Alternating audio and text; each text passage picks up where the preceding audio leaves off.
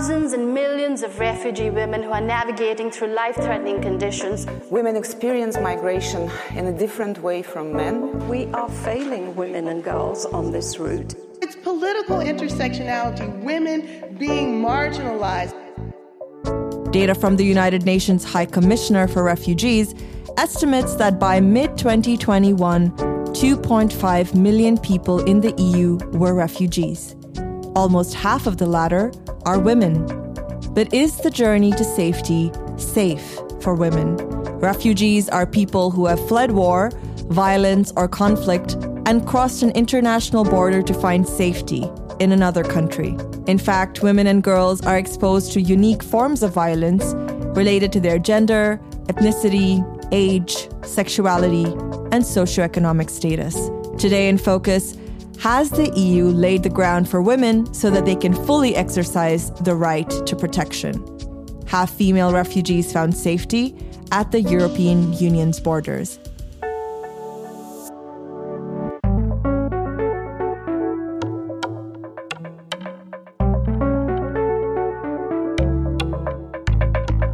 Hi, my name is Gail Rego, and this is the Böll Europe podcast, the podcast of the Heinrich Böll Stiftung European Union office in Brussels. To uncover this complex topic, our guests today are two experienced researchers in the field of migration from a gender perspective, Madita Standke-Erdman and Anila Noor. Madita Standke-Erdman recently worked as a research associate on gender-based violence against women migrants and refugees for the University of Vienna. Our second guest is a refugee activist and researcher, Anila Noor. Anila holds a master's degree in human rights, gender, and conflict studies. She recently became a member of the European Commission expert group as an advisor and policy influencer for inclusion. She is also the managing director of New Women Connectors, a refugee women-led movement. Madita, Anila, welcome. Thank you. Thank you. All right, Anila, we mentioned that refugee women are a very specific group of people reaching Europe, as they are usually forced to leave the country. What are the main issues refugee women face when they're trying to reach the EU? And are those challenges in the context of their flight to Europe, or are they specific to them being refugee women? Or to phrase it more simply, are refugee women particularly vulnerable along their journey? And if so, why? Thank you, Gail, for inviting me and for this very important question. It's very easy to understand why refugee women is more vulnerable and they are facing either they are in home countries or their host country or even in the journey when they are coming to escape their displacement, insecure societies.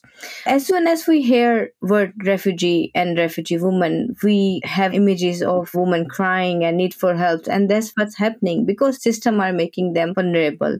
Being a woman itself, still in 2022, women been getting victim of traffic smuggling and they are easy target. So that's why wherever they are, they need help because the system is not providing them safety. So that's why they become vulnerable. They need more systematic support, institutional support, and they need to be understandable. And everyone coming from different countries, their needs are different because these women are different.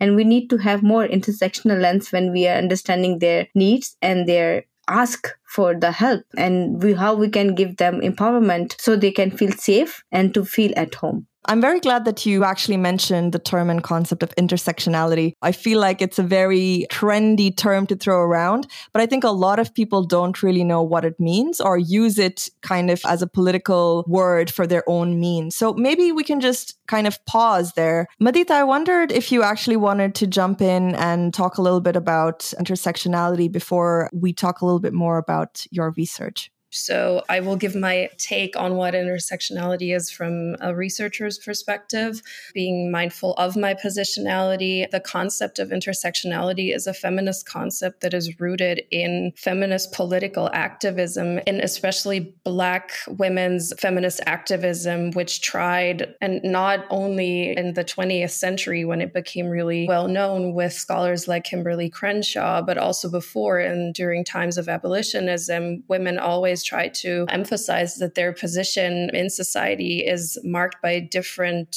characteristics of discrimination because of capitalism, because of colonialism, the patriarchy, and also other structural factors which permeate all of society. So I think it's really important also what you said before, that when we use the term intersectionality in policy context so much, there's a risk of running the risk of watering the whole concept down and its political core to it. Yeah, that's definitely been my experience. Madita, now moving on to kind of your background and research into this. When we're discussing refugee women reaching the EU, that usually implies touching upon the migration policies of the EU. So in 2020, the European Commission published the new Pact on Migration and Asylum. Can you briefly help us explain, or help us understand rather, what that is all about? So the pact was published in 2020, actually, and it's a huge pile of documents. It's a package of documents which kind of outlines the way that the European Union envisions migration and especially also border politics to unfold over the next couple of years. And interestingly, or actually paradoxically, if you will, the document was published a couple of days right after the fires in Moria on Lesbos. So you probably all remember the pictures of that. What the pact tries to do is to grapple with all the problems that the European Union has had over the past couple of years in finding a common migration policy, a common border security, a common border policy. It is being sold as a document of solidarity, of European solidarity, when really there are a lot of layers to it, which clearly signal to us that it's a document that kind of cements the politics of externalization that the EU has been following for a very, very long time, at least since the early 2000s. I think also linked to that, since we were touching upon intersectionality, I kind of wondered, in light of your research, how do you think the new Pact on Migration and Asylum impacts refugee women? And would you say that it has this lens of intersectionality, or is that lacking? Yeah, well, so I would identify that there are three main findings, if you will, if you look at the pact and if you want to find out whether there is an intersectional lens. The simple answer is that I would say there isn't, and that's for a couple of different reasons. One of them is that it suggests to present a one-size-fits-all solution to a complex problem, which Anila alluded to already to. First of all, it says that women, girls, and groups that are not hetero, cis, white, male individuals, so including LGBTIQ, are actually victimized and framed as vulnerable. And that's not to say that these people may not qualify or may not actually face specific vulnerabilities or may not be affected in very specific ways. I think Anila said that before, but it's just that the pact tells us that these people are vulnerable, full stop. They don't tell us why they are vulnerable. The second point, and then derive policy implications for that. The second point is that it doesn't acknowledge that the EU migration and border regime in itself are violent and that they reproduce structural inequalities that actually put people in peril, that actually the EU border regime is deadly, it's violent, and it has racist implications on a day-to-day basis. And I think that's one of the huge problems that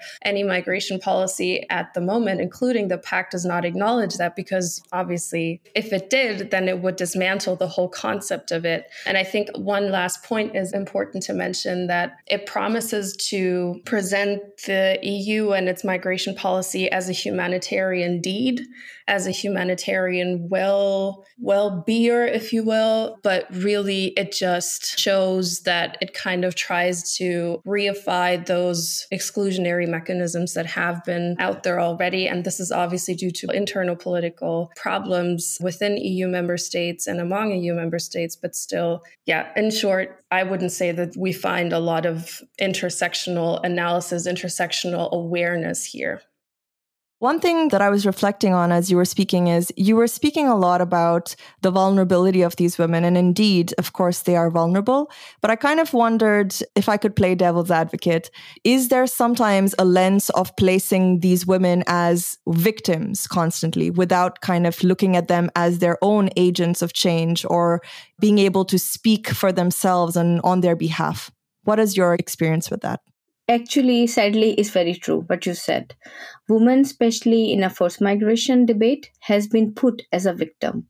And it's not about because of there are a certain kind of policies who are making them victim, but also other trend. Patriarchy is there in our policies, and there's a mindset is there. Like they said, women are dependent, and that's why we need to come up with the gender-based feminist approach in the policy. That's what New Women Connectors are doing. We are advocating for systematic change in the policy debate. We are advocating why it is important to understand the refugee women, especially to take them as a resilient leaders instead of saying them they are victims. So we need to blame the system because system is making them vulnerable and victim. Before going deeper into the rough and unequal journey of women to become refugees, let's recall the key concept of intersectionality so the audience can understand the picture better.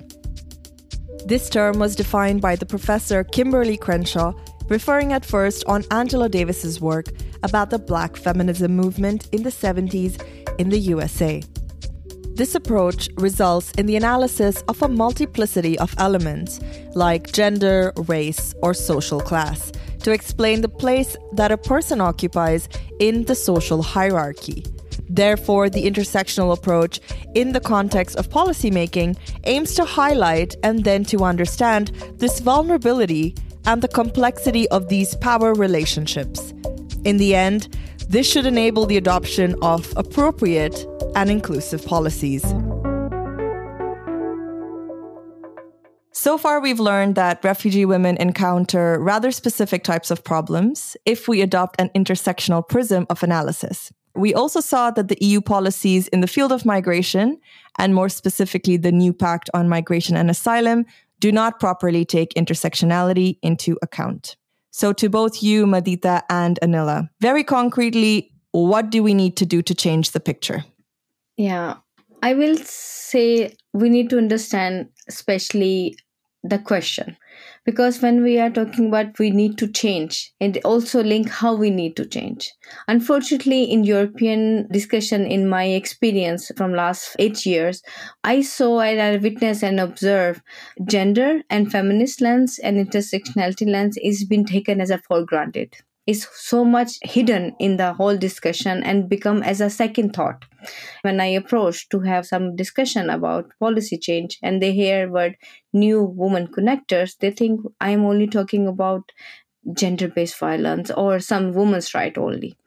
But they are unable to understand we are advocating how we need to bring a systematic change in the policies, in the policy debate, and in the infrastructure, because it's easy to say, oh, but our policies does not allow, our system does not allow to bring it. That's the reason we need to change this system.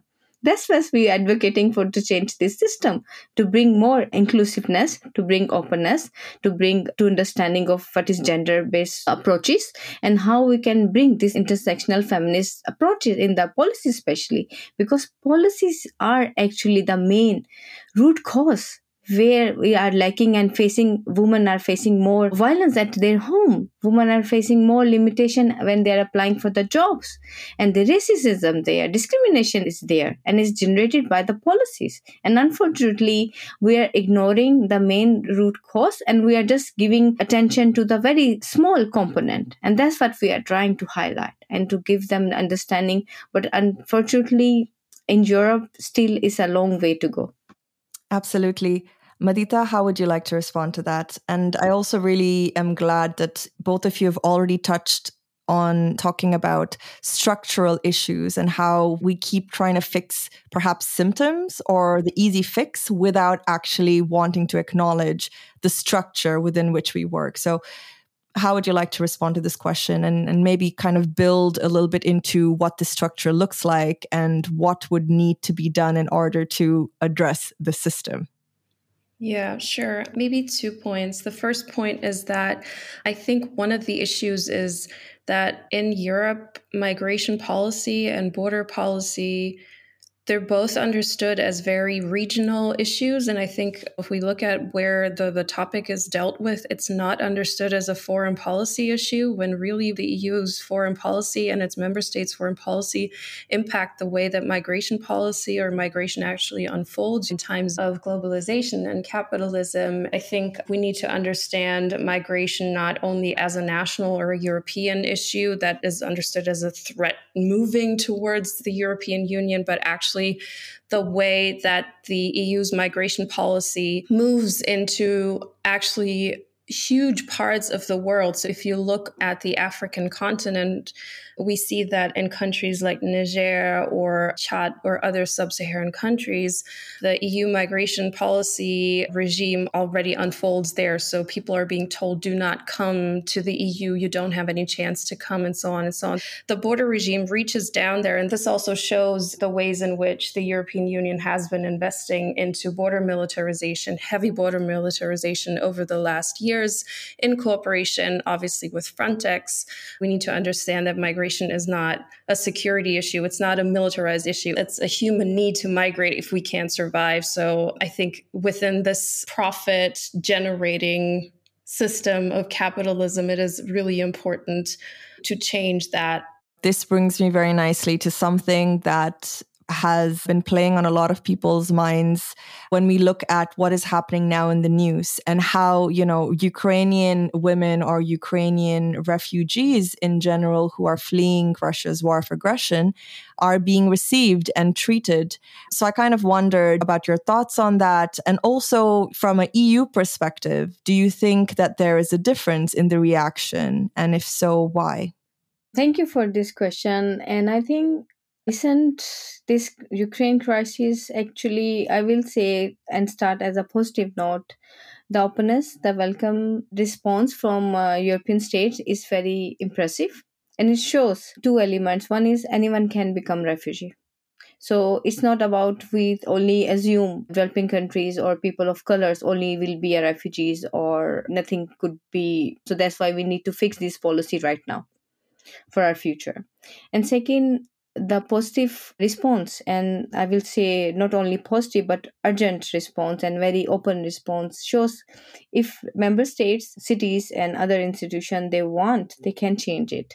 But unfortunately, it's not very inclusive, the response, and we shouldn't replace one vulnerabilities or one crisis with other crisis. So there are still so many refugees, asylum seekers, stateless and vulnerable communities like women and children and even elderly, the old people who are stuck in the camp in Netherlands, in Germany, in France, in Greece, in Norway and Spain. There are so many stories which I am hearing daily. And I don't know how to respond to them because on the other end, we are giving welcoming response to one community and we're ignoring them. So again, we are creating vulnerabilities, discrimination. We are putting again, which happened in 2015 and 16 of Syrian crisis. We forgot about refugees from Afghanistan, from Iran, from Congo, and we give the importance and all the response to them. And again, this is happening. And this is along the way. But the thing is, we are super happy, like our Ukrainian brothers and sisters and their communities, they're coming because they need it. But again, as I said, we shouldn't replace one crisis with the other crisis.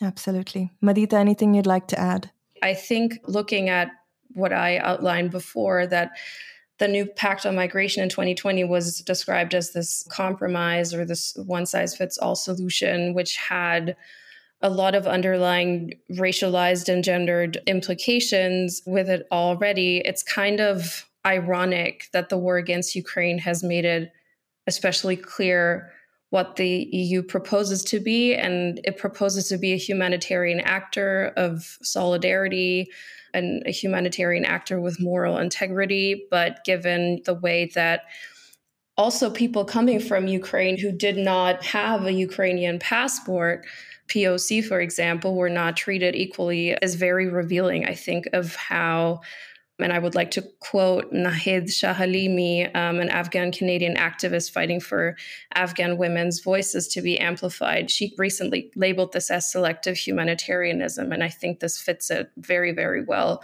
what is happening right now. The war in Ukraine actually made this house of cards collapse in a way showing that the European Union can provide support and access to people seeking refuge. And I think this is politically a very delicate moment right now. And I think it's also a very delicate moment for people coming here, that there's such a level of selectivity. And I think this is a huge issue. And I'm not very sure what the outlook for this is. And I think one of the solutions to that is really to, and if this is such a standard feminist take, listen to people, talk to people, include civil society. Do not hesitate to feel uncomfortable. These are inconvenient conversations that are needed to be had. And it's ugly. And it's especially ugly for those people from a position of privilege to face this. And this is why I would say we're facing something in the future. We're facing huge challenges if politically and structurally things don't change and if there's no political will to do so. And I think this is the major issue here. I think both of you have very much kind of skirted around it, but I kind of want to really talk about the R word, which is race. And I think that's the reaction and the welcome that Ukrainian refugees received and the pushback that Black, brown people living in Ukraine were receiving is indeed that stark slap, right? To a lot of Black and brown activists or people living in Europe to be like, okay, so it's clear. As long as it's a white person who is vulnerable, you will be accepted with open arms. And that changes depending on race. So I kind of wanted to ask both of you, what has your experience been? Do you think in terms of EU policy and in terms of policymakers that race is even on the agenda? Or are they, as you were saying, Madita, so uncomfortable by talking about it that they would much rather ignore the elephant in the room? And this is something you could also talk about from the academic or researcher perspective in terms of how this is talked about, not just at an intellectual level, but more than that. I would love to hear both of your views. Anila, why don't you go first? Okay, let's admit they don't know the racism happening. This is wrong, what they're doing. That's why we are giving them, okay, let's come together and we are sharing our knowledge, our experience and informing, creating some kind of sensitization, awareness rising, like this is wrong. And that's what we need to do. We need to bring more solidarity and to say no in the solidarity and saying, okay, do not put humanitarian agenda or human rights as a second thought beyond thinking about your own situation. Like as Madita also referred, everyone is talking about as soon as this comes security. Security of what? Security of borders. Security of resources. Instead of saving lives of humans, they are securing their borders. And also, I grew up and born in such kind of country as a fourth girl child. And my experience of being born as a girl, of being born as a woman, is giving the feeling of burden. And I felt same in the narration, in the discussion of forced migration debate in policies on a EU level. When they talk about migrant or refugees, they talk about as they are burden because they are unable to count their contribution. They are unable to see how much potential they have. They are unable to see what could they are bringing to their European countries. That's the thing we need to highlight. European states need to start recognizing, to open their eyes to the future they hold. They are not coming for the cave timing. They are not coming with empty-handed. They have more than they can imagine. So this is not even racism, they are blindness. We are trying to challenge and give them the wake-up call. We are not talking about ourselves. We are talking about our home, which is Europe now. Thanks, Anila. That was really powerful. I also really love how you talked about security and security for whom? Who are you making safe and who are you hurting or pushing away in the process? Madita, anything you'd like to add to that? Yeah, sure. I completely agree with what you say, Anila. And I think one part of this is looking into the future, but the other part is looking into the past. And I think European states, especially the more powerful ones, politically powerful ones, including Germany, for example, are doing a terrible job at looking at their own colonial history and their racist history and the ways that this still unfolds in today's foreign policy and today's migration and security policy. I think there's a lot for us to learn. And I think this is especially important to understand from this feminist and post-colonial perspective, bringing both these intersecting perspectives together. And I think there's some very powerful research on this, on race and racism in international relations, where people talk about this concept of racial amnesia. So the scholar, for example, Robbie Shilliam and Alexander Anievas talk about this a lot, racial amnesia, and also just the pure idea of forgetting and willingly forgetting that there is a racist past and that this still impacts the ways that politics are made, international politics are made today. And this goes for migration and humanitarianism and like the liberal project that underlies all of this. So we can also have a completely different discussion about how liberalism is imbued with racism in itself as well. But I think this would kind of go into a very different direction here. But I think history is very important here as well. I'm really glad to hear how, in a way, everything is connected and you cannot separate our past from our present, from our future. Thank you so much. The last question I have for both of you ladies is if you have any concluding ideas, suggestions, or advocacy demands, now is your time, that you would like to add or transmit to the EU. What would they be? We need member states, donors, and organizations. They need to invest on women-led, especially refugee women-led initiative. Unfortunately, there have been so much limitation when it comes to resources. And we as a refugee women-led organization, though we are very strong, we are working voluntarily when it comes on the sustainability, create more long-term impact. We need investor. We need to work as a partner instead of beneficiaries. We need to change and challenge that. We are partner and we can help them. We don't need middlemen who comes and who give us piece of the pie as a small funding. We need direct funding from AMIFL, from Erasmus+, from member states to work with us as a partner. So then we can change and we can bring more linkage, especially with SDGs goals. We need to think about how we talk about to bring more gender sensitivity, feminist approach in the migration debate, what is happening today.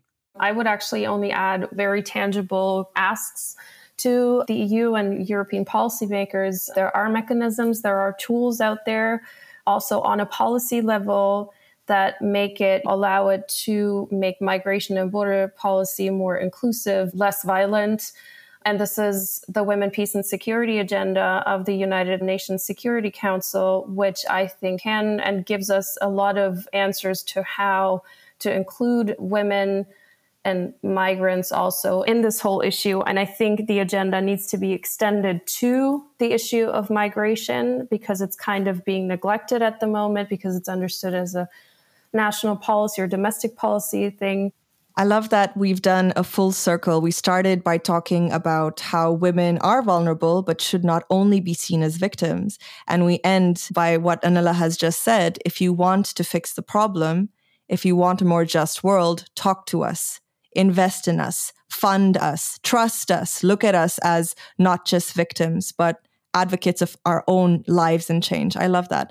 Thank you both, Madita and Anila, so much for guiding us through this complex topic and also for giving us examples to understand why intersectionality should guide the EU policy for refugee women, especially now in a context of war. We're so grateful to have had you. Thank you and bye. Thank you. Thank you. The conversation of today was inspired by the study Intersectionality and Refugee Women, the Shortcomings of the EU Pact on Migration and Asylum from an Intersectional Perspective, published by Heinrich Böll Stiftung and done by Maldita Standke Erdmann. You can read the paper at eu.boell.org. For those who want to know more about refugee flows to Europe, remember that the number of asylum seekers, countries of origin, and other information can be found on the UNHCR and Eurostat websites. The European Parliament recently published a study requested by the Committee on Women's Rights and Gender Equality about the traumas endured by refugee women in the EU host countries, which helped us as well today. And that's it for today. You have been listening to the Böll Europe podcast, the podcast of Heinrich Böll Stiftung, European Union Office in Brussels. You can subscribe and discover previous episodes on our website. To stay up to date, remember to follow our social media channels. And this was Gail Rago. Thank you so much for listening. Until the next episode, Take care and goodbye.